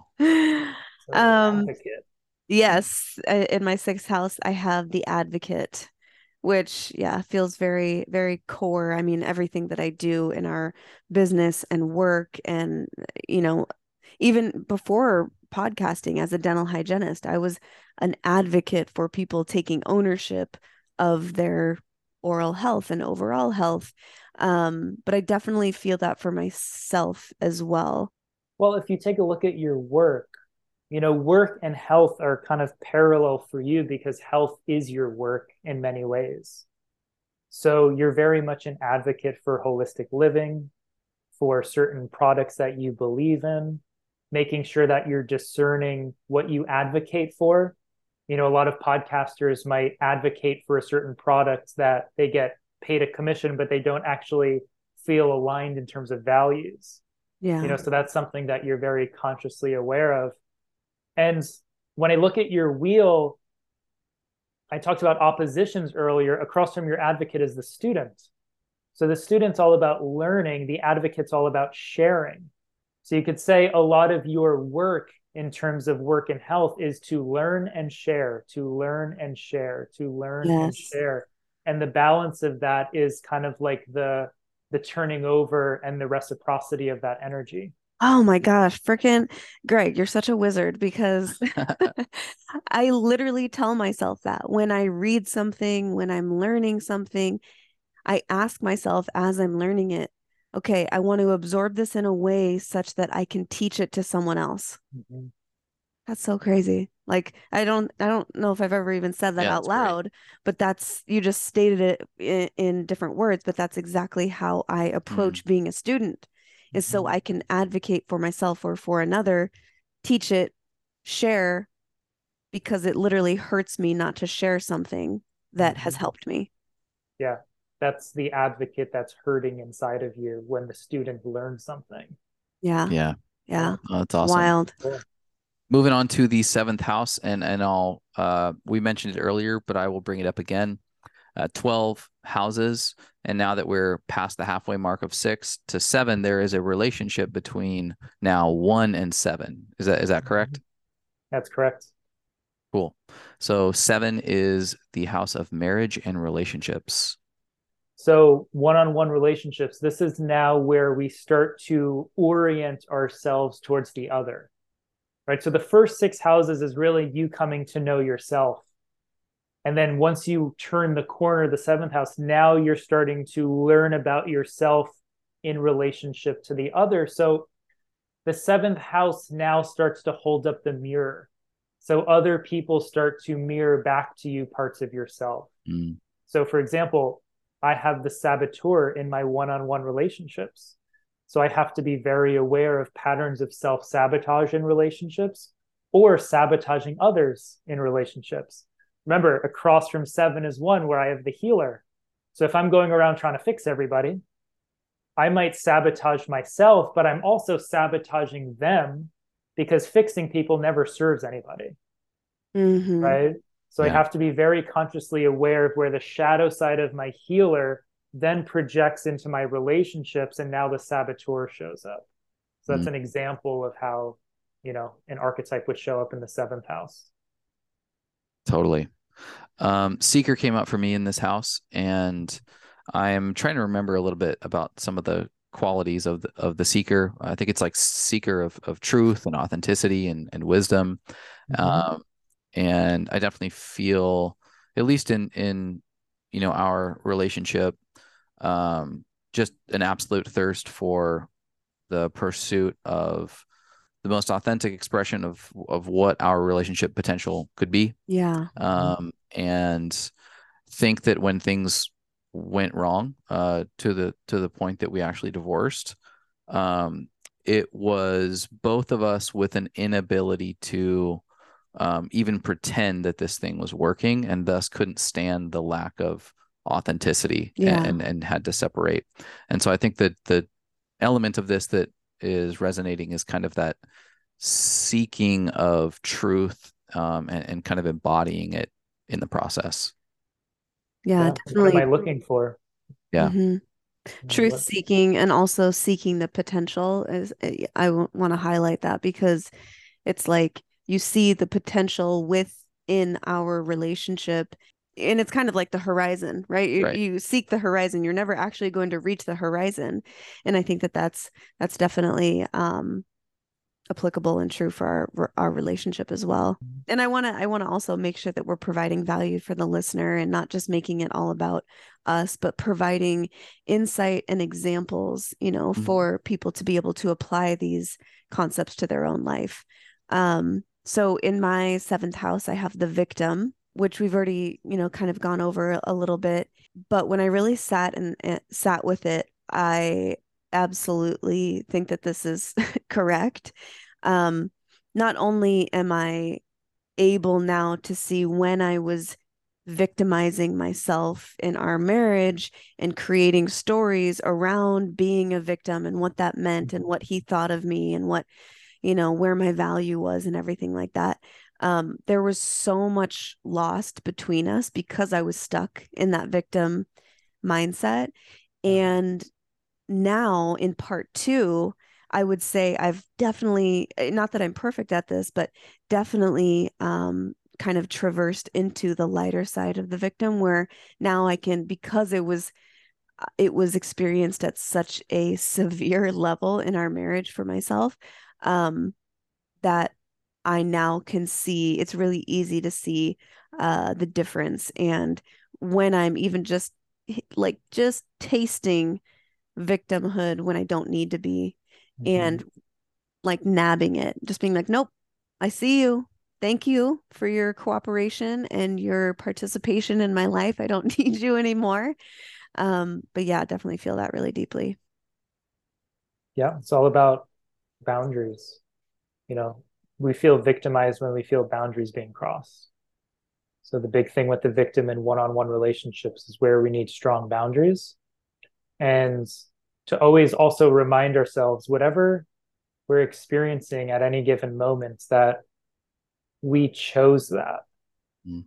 Whenever we feel victimized in a relationship, a lot of people come to me and I work with them and they're like complaining about their marriage. And I'm like, well, you're choosing to participate in it. No one's forcing you to be in that marriage. So remember that you have the free will to be in it or not be in it. So the victim, we're reclaiming boundaries, and we're also reclaiming 100% self-responsibility. Yeah. Yeah. And I think also being able, like, I think about it in the relationship of like a parent, because we can easily, as children, make ourselves as adult children, right? Make ourselves the victim in a parent relationship, when probably most of the time with our parents, it's not even about us. It's their own journey. It's their own unresolved, unconscious behavior that then we apply to ourselves and make us the victim, which of course can happen in any relationship, but I feel like it happens a lot with parents. And it's like being able to step back from that victim and be like, this isn't about me. I don't need to be the victim here. I'm really not. It's about them. Yeah. This is why Matt Kahn says, you never have to forgive another person. You only have to forgive the story you created about yourself. Yeah. As a result of whatever they did. And I'm like, That's fucking awesome. Yeah, that's so good. All right, next house. Eighth house. Eighth house. This is a big one, especially related to what we're talking about. Eighth house is other people's resources. So other people's resources, this relates to other people's money, other people's material possessions, other people's time and energy. The eighth house, remember, is across from the second house. So second house is, this is what I have to offer. Eighth house, what other people have to offer me. Right? So the eighth house represents what you have that I want. Right? What other people have to offer me. Right? So I have the visionary in the eighth house, which is very interesting because when I work with people, I'm working with their stuff. Right? I'm working with how they're spending their time, how they're spending their energy, how they're utilizing their resources. And my job is to be able to see where the breakdown is in that. Right? So that's where, even in my work in the eighth house, being able to see how other people are in relationship to their resources is kind of like where I kind of step in. Like, I'm the visionary right now, seeing your guys' wheels. Your archetypes are your resources that you're using. My job is to be able to see the dynamics of all of that. Yeah. Right. So that's how, for me, the archetype that I have shows up in the eighth house. Yeah. No, that's super helpful in reminding me of when we went through this. I have the prostitute in my eighth house. And I think what initially came up for me is being an employee of employers, doing work in a lane that I don't particularly find fun, but doing it well and executing it to completion in order to have pay, in order to make money. I think I've also been a prostitute, not just for money, but I think we talked about this in our session, where I don't have a science background. I don't have a health background. And so, but that's what interests me now in my adult life. And so I've told myself the story that I don't have the chops to be in the same seat as some of these others in the health and wellness space, loosely. So I will do things in order to prove my worth such that I can be invited at the table of the health and wellness professionals or the community that we're a part of because of what I've done for them. And so I found myself proving my worth in a prostitute-like way. Sure. Yeah, for me, I have the athlete, which is all about performance and outward showing and basically, strength and things like that, but also like, hey, look at me, I'm on this stage for you to please pay attention to, especially coming from a big family, 6 kids. I feel like I was constantly looking for opportunities to receive their love, receive the energy that they had to give, the finite amount of attention that my parents had to give. Like, I was the athlete saying like, hey, look at me, I'm performing. Or maybe it wasn't athletics, but it was being funny or, being silly or goofy, trying to get people to look at me and laugh at me to, gain their resources, their attention. Yeah. Hey friends, by now you probably have picked up that Chase and I are committed to living optimally healthy lives. We are obsessed with small actions that have profound benefits for the entire body, which is why I'm super excited to share the benefits of ASEA with you. ASEA is classified as a cell signaling supplement, meaning that it supports cellular regeneration and communication. Our overall expression of health comes down to our individual cells and how they function. And with so many toxins, pesticides, and disruptors that unfortunately exist in our world, it's no wonder that the body starts to break down and express disease. We'd like to limit that disease expression if possible, and it is possible. ASEA is full of redox molecules. These redox molecules are the communication centers of your cells. We're born with redox molecules, but they steadily decrease over time. So ASEA redox comes in 2 different forms, used in different ways, but both have incredible capacity to help the body heal itself. There's a liquid and a gel. ASEA redox liquid is something we drink daily to increase our internal cellular communication and regeneration throughout the body. We've noticed that our digestion, sleep quality, and recovery after workouts has all improved. The gel is a topical product that can be used for pain or fast healing of injuries or skin issues. I personally use it on my face twice a day to promote smooth, nourished, clear skin. And honestly, my skin has never been softer or smoother in my life. I'm amazed. The gel also increases blood flow significantly. So TMI, but we love to use it before sex to increase blood flow and sensation. I won't get into all the details here, but wow, it really works. To learn more about how ASEA supports your entire body and see a full breakdown of uses, you can go to themedicine.com/ASEA. That's ASEA. Or you can just check the show notes, of course, for the direct link. We are committed to only sharing with you guys what has made a significant impact on our lives and overall well-being. Cheers to cellular health and cheers to ASEA. Okay, bye. So competing for resources. Yeah. Right. Athlete in the 8th house. Also, you see across from the athlete as your nature child. Right. So you have this dynamic of natural state of being versus performing for others. Yeah. Right. So a lot of the work there is to give the child inside of us exactly what we need so we don't have to perform for others to get that anymore.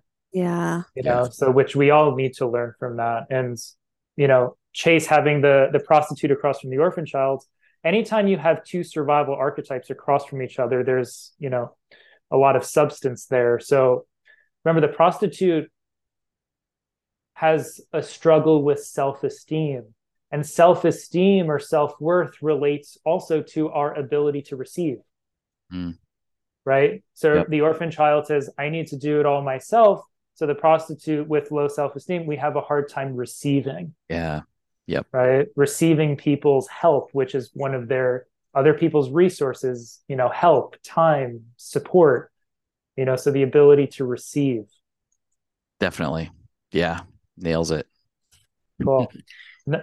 9th house spirituality. Yes. This is your relationship with God. This is your spiritual life. I have the spiritual prostitute, which is fun. The spiritual prostitute is something that a lot of people can relate to. For example, where your prayer is a form of negotiation. Right? Yeah. God, I want this, and I promise if you give me this, I'll do this, or I won't do that anymore. Right? Yeah. How many people's prayer life is just negotiating with God? Yeah. It's like a letter to Santa. Yeah. Or how many people's idea of unconditional love is just pleasing everybody? Right. Right. So unconditional love with low self-worth is just people pleasing. Right. So that's an example, 2 examples of the prostitute in the 9th house. Yeah, that's really good. I think a lot of people can relate to that. Mine is the pioneer. And I think going to great lengths, potentially original lengths or novel attempts at experiencing God. And I think this just lands for me everything from going to Egypt and studying ancient civilizations all the way to a deep interest in spirituality and altered states of consciousness. I'm quite interested in novel, original, non-mainstream ways of experiencing God and doing it from this adventure standpoint through the pioneer. Yeah. It's pretty awesome. He has a core value of not wanting to do what everyone else is doing. Like sometimes to a fault, I think, where it's like I ignore good advice. Yeah. Because like, well, everyone's doing that. I don't want to do that. And in no lane more so than your spirituality. When everyone else in your life was saying and doing one thing, you were the person that was like, nope, I don't think that's. Yeah, that's a good point. Evangelical Christian background, family, community, and I was always the one who was not buying it, not buying it, not buying it. So pioneer in that sense, I guess. Yeah. What about you, babe? Awesome. I have the saboteur. And when I think about, okay, sabotage, where have I sabotaged my own spiritual growth or evolution in my life? It definitely happened all throughout my life, even just, in growing up in the evangelical space. I had so many questions as a kid that I was just literally afraid to ask. I would just sabotage my own curiosity because I was afraid that if I asked this question that God or Jesus or my dad would be mad, be angry, or think that I didn't believe. And that's all I wanted was just, to be the good Christian girl. And I was sabotaging my own curiosity. So I believed for so long, even into adulthood, that I wasn't a curious person. But it was because there was a fear attached to that curiosity that, like, if I'm curious about this, what does it say about me? And so now in my spiritual life, it's not being afraid to be completely curious and dig into things that might be weird, but are really resonating with me in some space. And so just really, it's allowed me the opportunity in my spirituality now to completely follow my intuition, even if it's the weirdest book or it's the weirdest whatever. Some people might judge it. Don't care. I'm curious about it. And because I am a curious person, contrary to what I told myself for most of my life. I think the saboteur in the ninth house is an important lesson for everybody, which is, where do you sabotage spiritual guidance because it's inconvenient to your ego? Yeah. Wow. Yep. Right? The saboteur doesn't want to be inconvenienced. Yeah. Right. But a lot of spiritual guidance is inconvenient to what we thought we wanted. It might be, you need to, move to a different country. You need to find a new career. You need to leave this relationship. Yeah. Spirit's not afraid of turning shit upside down, Yeah. for the betterment of your soul. But, the saboteur doesn't like inconvenience. So it's a big one. From our notes, I was just going to say, from our notes from the first time around in our session with you, I wrote down, this is definitely your phrase, that's not mine, eliminate psychic weight. Yes.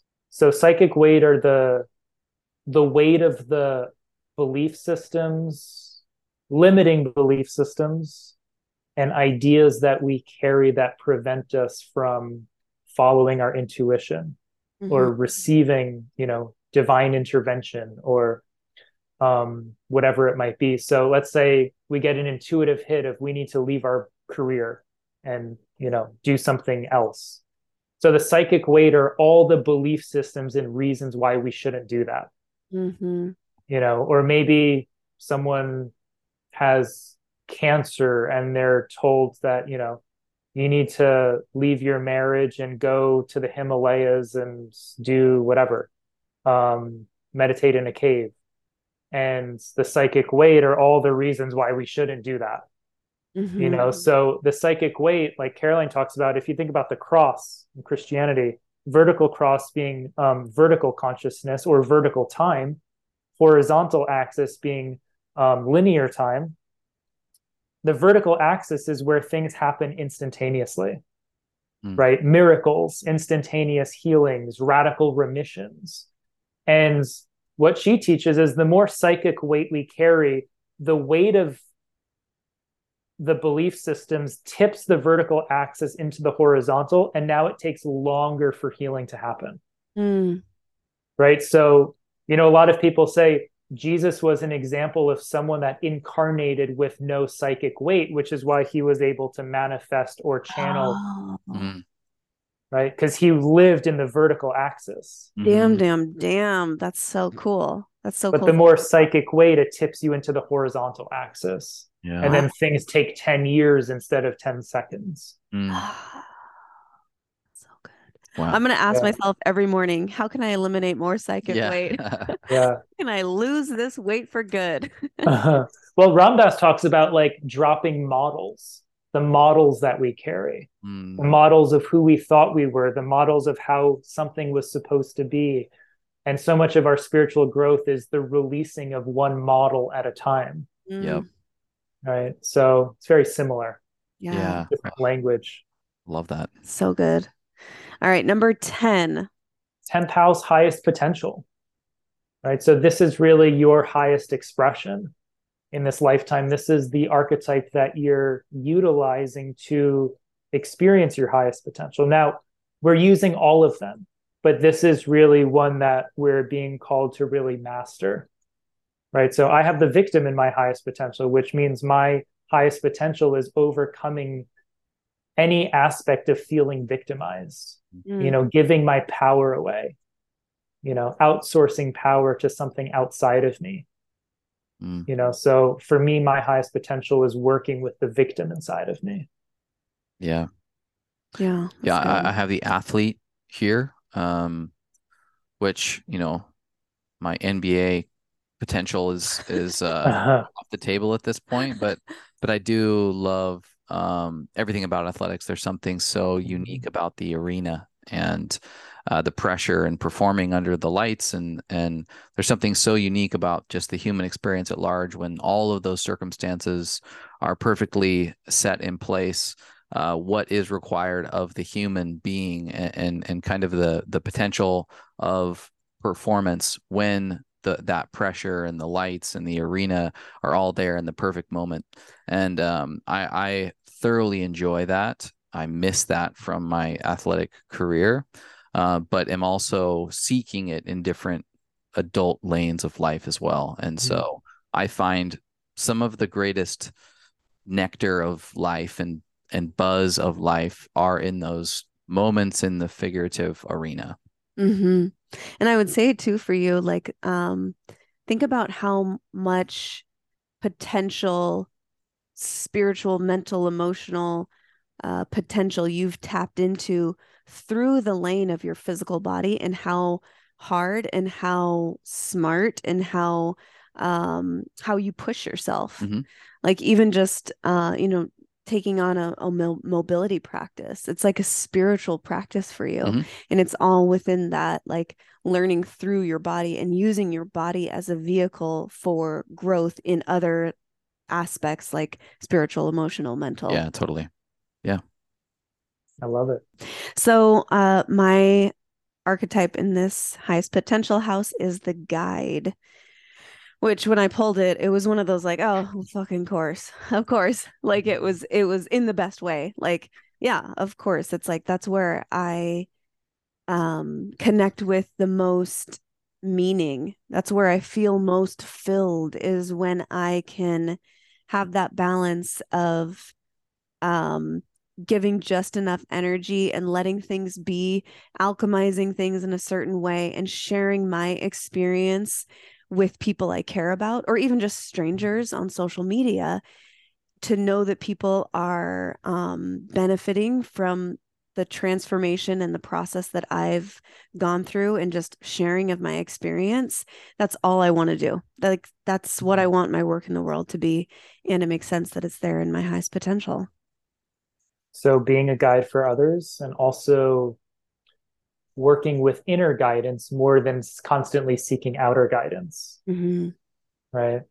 And that's awesome, having the guide next to your saboteur in spirituality, which means staying committed to your inner guidance. Right. Even if it's inconvenient sometimes. And just being in relationship with someone who has a strong guide archetype, making sure that we're guiding, not controlling.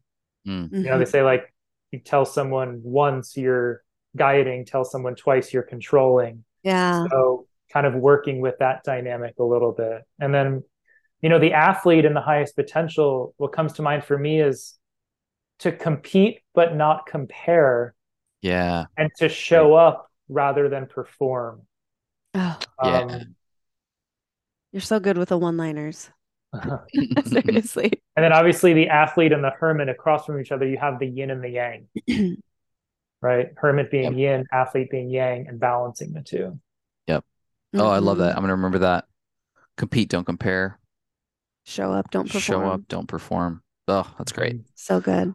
Okay. 11th house. 11, soul, companions, good community.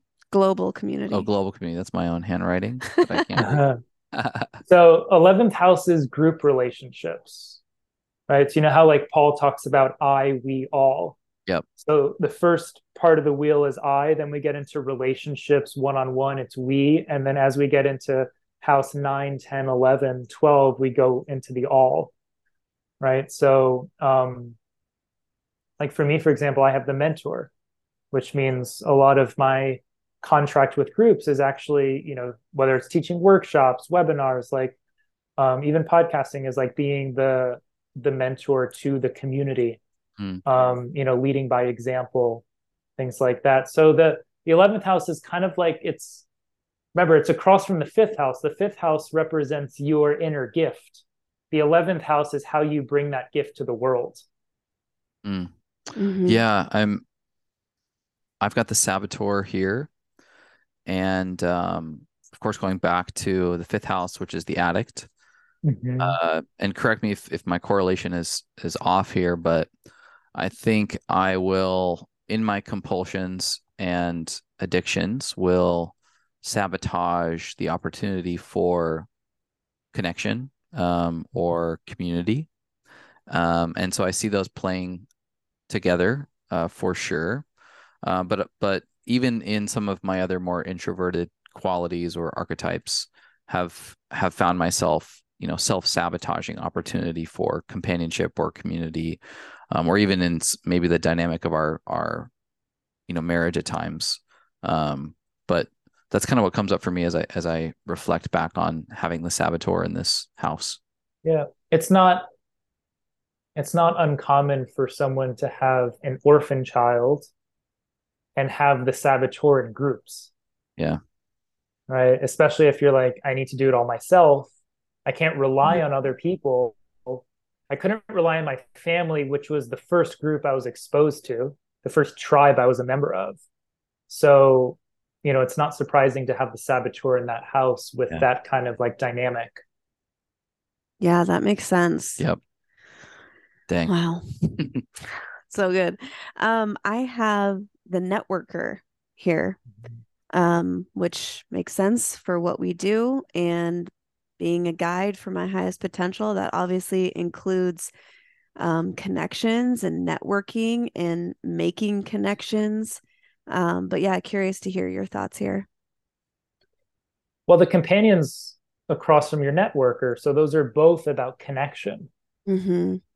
Right. So obviously when you're in group dynamics, there's a part of you that is engaged in kind of like making connections, sharing.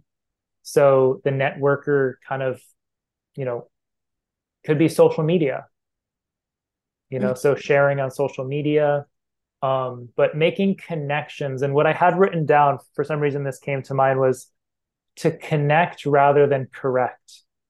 Right. Because it's next to the guide. Yeah. So the guide is giving guidance, the networker is sharing, but the guide and the networker, you want to make sure that you're connecting first before correcting. Yeah. That was just kind of what intuitively kind of dropped in as I kind of just connected with the networker. Yeah. No, that makes sense. Yeah, it totally resonates. And in our work with, you know, podcast is a form of networking. We're connecting our audience with people like you, and you know, continuing like this is an active and ongoing point of evolution for me, is giving the invitation, making the invitation, and letting people choose for themselves, that I don't need to control or correct. I can simply make the offering, make the introduction, you know, network that way, and let people be okay with where they want to go and what they want to do. Yeah. And something else that just kind of like dropped in is, if you feel the energy of the companion in the 5th house, that's the two of you, right? The 5th house is the gift. right? You guys have a gift that's created with the marriage of the two of you. And then across from the 11th house is community, tribe, or the collective, how the gift is then shared with the world. Mm-hmm. Yeah. Right. Yeah. So the networker now takes the gift of your companionship and moves it out into the collective. Yeah. Right. Through sharing and connecting. Mm-hmm. Right. So you see how the companionship of the two then move out into the many. And that's the energy of the companion in the 5th house working with the networker in the 11th house. That's cool. Yeah. Right? Oh, this is so cool. I love it. I know we've already done this before and I'm just loving it all over again. Revisiting these, I'm reminded how important this is. And this, like, I hope you guys are picking up how, like, this is the 3rd time we've gone through the process, Chase and I, you know, choosing our stuff, resonating with the archetypes.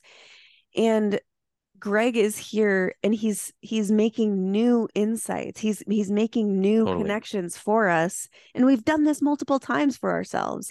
Like, I hope you see what incredible value this is to have a unbiased third party, like being able to connect the dots and just offer it in the way that you do is so great. Thank you. All right, let's wrap this thing up. 12th house. 12th house, unconscious. So this is our unconscious, which is also our relationship to the collective conscience, right? To the collective consciousness. So whatever archetype we have in the 12th house is our connection to the greater whole. But a lot of it is unconscious. So it's kind of like remember, the 1st house leads from the front, the 12th house leads from behind.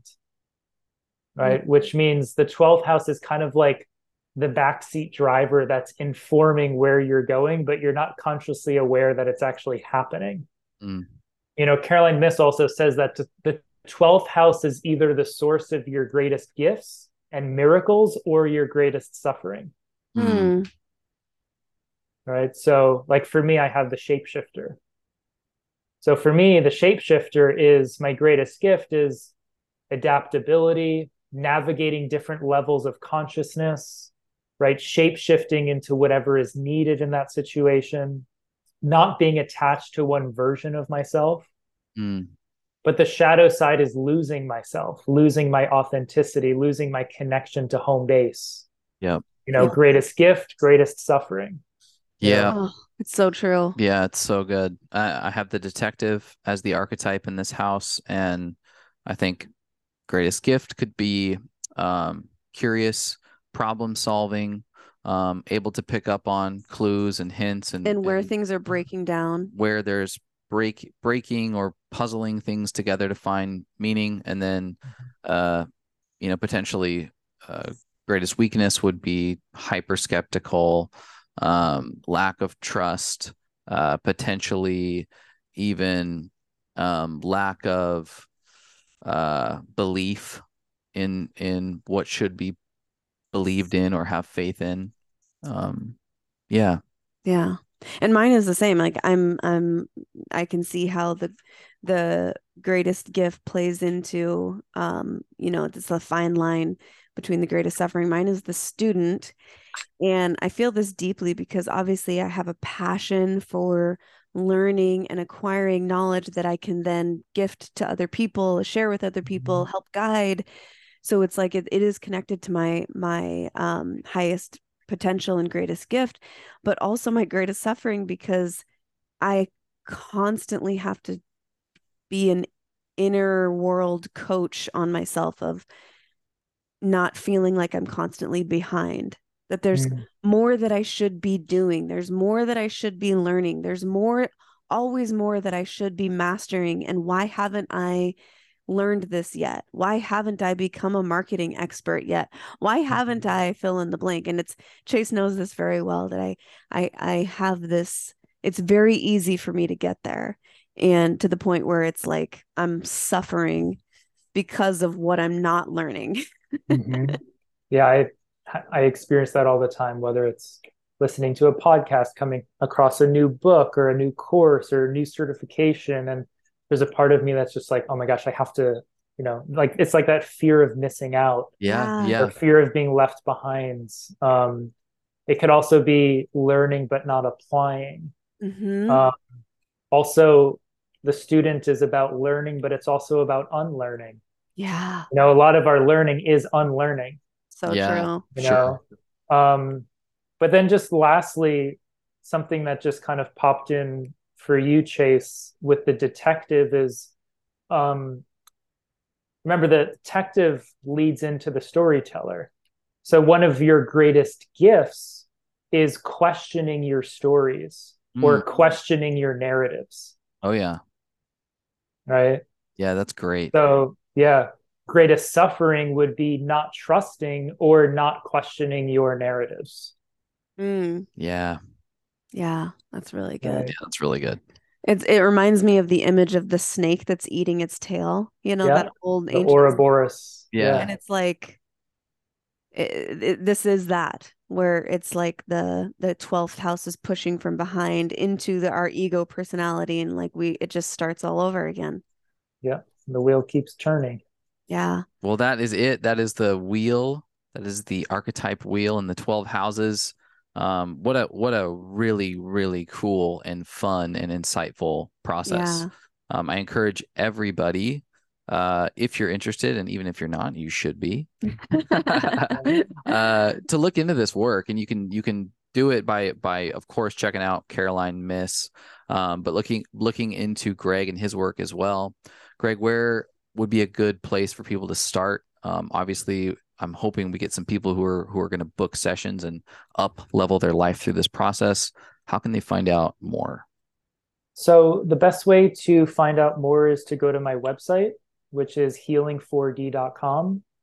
And they can actually purchase time with me directly to cast their wheel, which is usually about a 3-hour process. And we can do that all in one shot, or we can break it up like we did with you guys. And that would be healing4d.com/programs. Cool. And that's where they can book time with me directly to cast the wheel. Yeah, I would say definitely check the show notes. We'll have a link down there for you guys.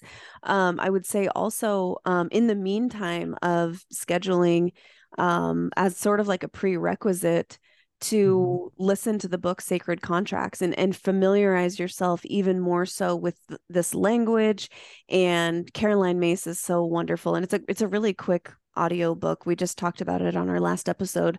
It's like a 4-hour audio book. You could listen to it in a day, but it would be a really great prerequisite to working with you, Greg, for sure. It is this process, and working with Greg is talk therapy mixed with like an art project. Yeah. And if you're doing it with another, individual like your significant other or a friend, it's just connecting and really powerful for just strengthening the bond of a relationship. Yeah. So I couldn't say enough. We've done a lot of cool shit through the podcast over the last 2.5 years. This is like some of the coolest work we've done. And so much appreciation to you, Greg, because this has been just a blessing. Yeah, absolutely. Thank you so much. You are so gifted. Like, I know I keep saying it, and it sounds like I'm blowing smoke up your ass at this point, but like, truly, you have a gift, and the visionary is front and center. Just, I appreciate so much. Also, your unbiased and non-judgmental attitude towards it all. It really makes it inviting as someone who's working through these different archetypes, and just having someone who is so knowledgeable and in equal parts, no judgment, just like here it is, neutral, is so valuable. Well, I appreciate that, and I appreciate you guys having me on again. One thing I'll share is the reason that I might come across that way doing your wheels is the way I look at a wheel is I bring that wheel into me and say, okay, if that was my wheel, what do I see in myself?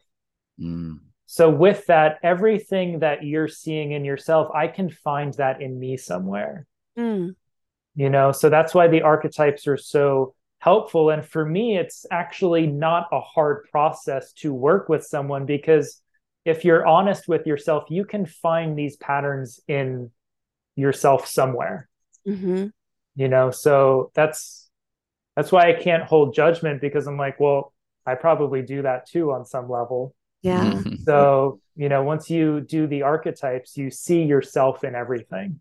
Yeah. Yeah. And you stop judging, and you also stop taking things personally, which is an added bonus. Definitely. There's so many lessons. It's not just like a fun like personality test. There's so many deep, rich lessons waiting for us in this work. Yeah, we're gonna keep digging into it. Great. Is there anything else that you want to share before we say goodbye? No, I think here's a question for you guys. Okay. Where does your soul exist on the wheel? At the center point. Yes. Yeah, that's a great answer. Because the center point of a circle or a wheel is not moving. Yeah. Right? Ooh, yeah. So God or soul, which is pure potential, is not moving. Oh, yeah. So then it's the archetypes that turn the wheel and create movements. Yeah. But remember, an archetypal possession is if you get too far out of the center, where you forget your connection to the center and you get overly identified with an archetype. Yeah, that I actually thought that when we were going through this. I was looking at my wheel that I drew out, and I was, looking at like the nature child and the athlete across from each other. And I was like, okay, I need to be in the center.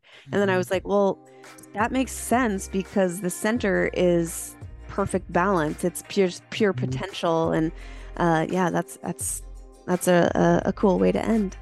Absolutely. Yeah. Thank you so much. You guys, thank you for hanging with us today. Go check out Greg and his work. Book a session with him.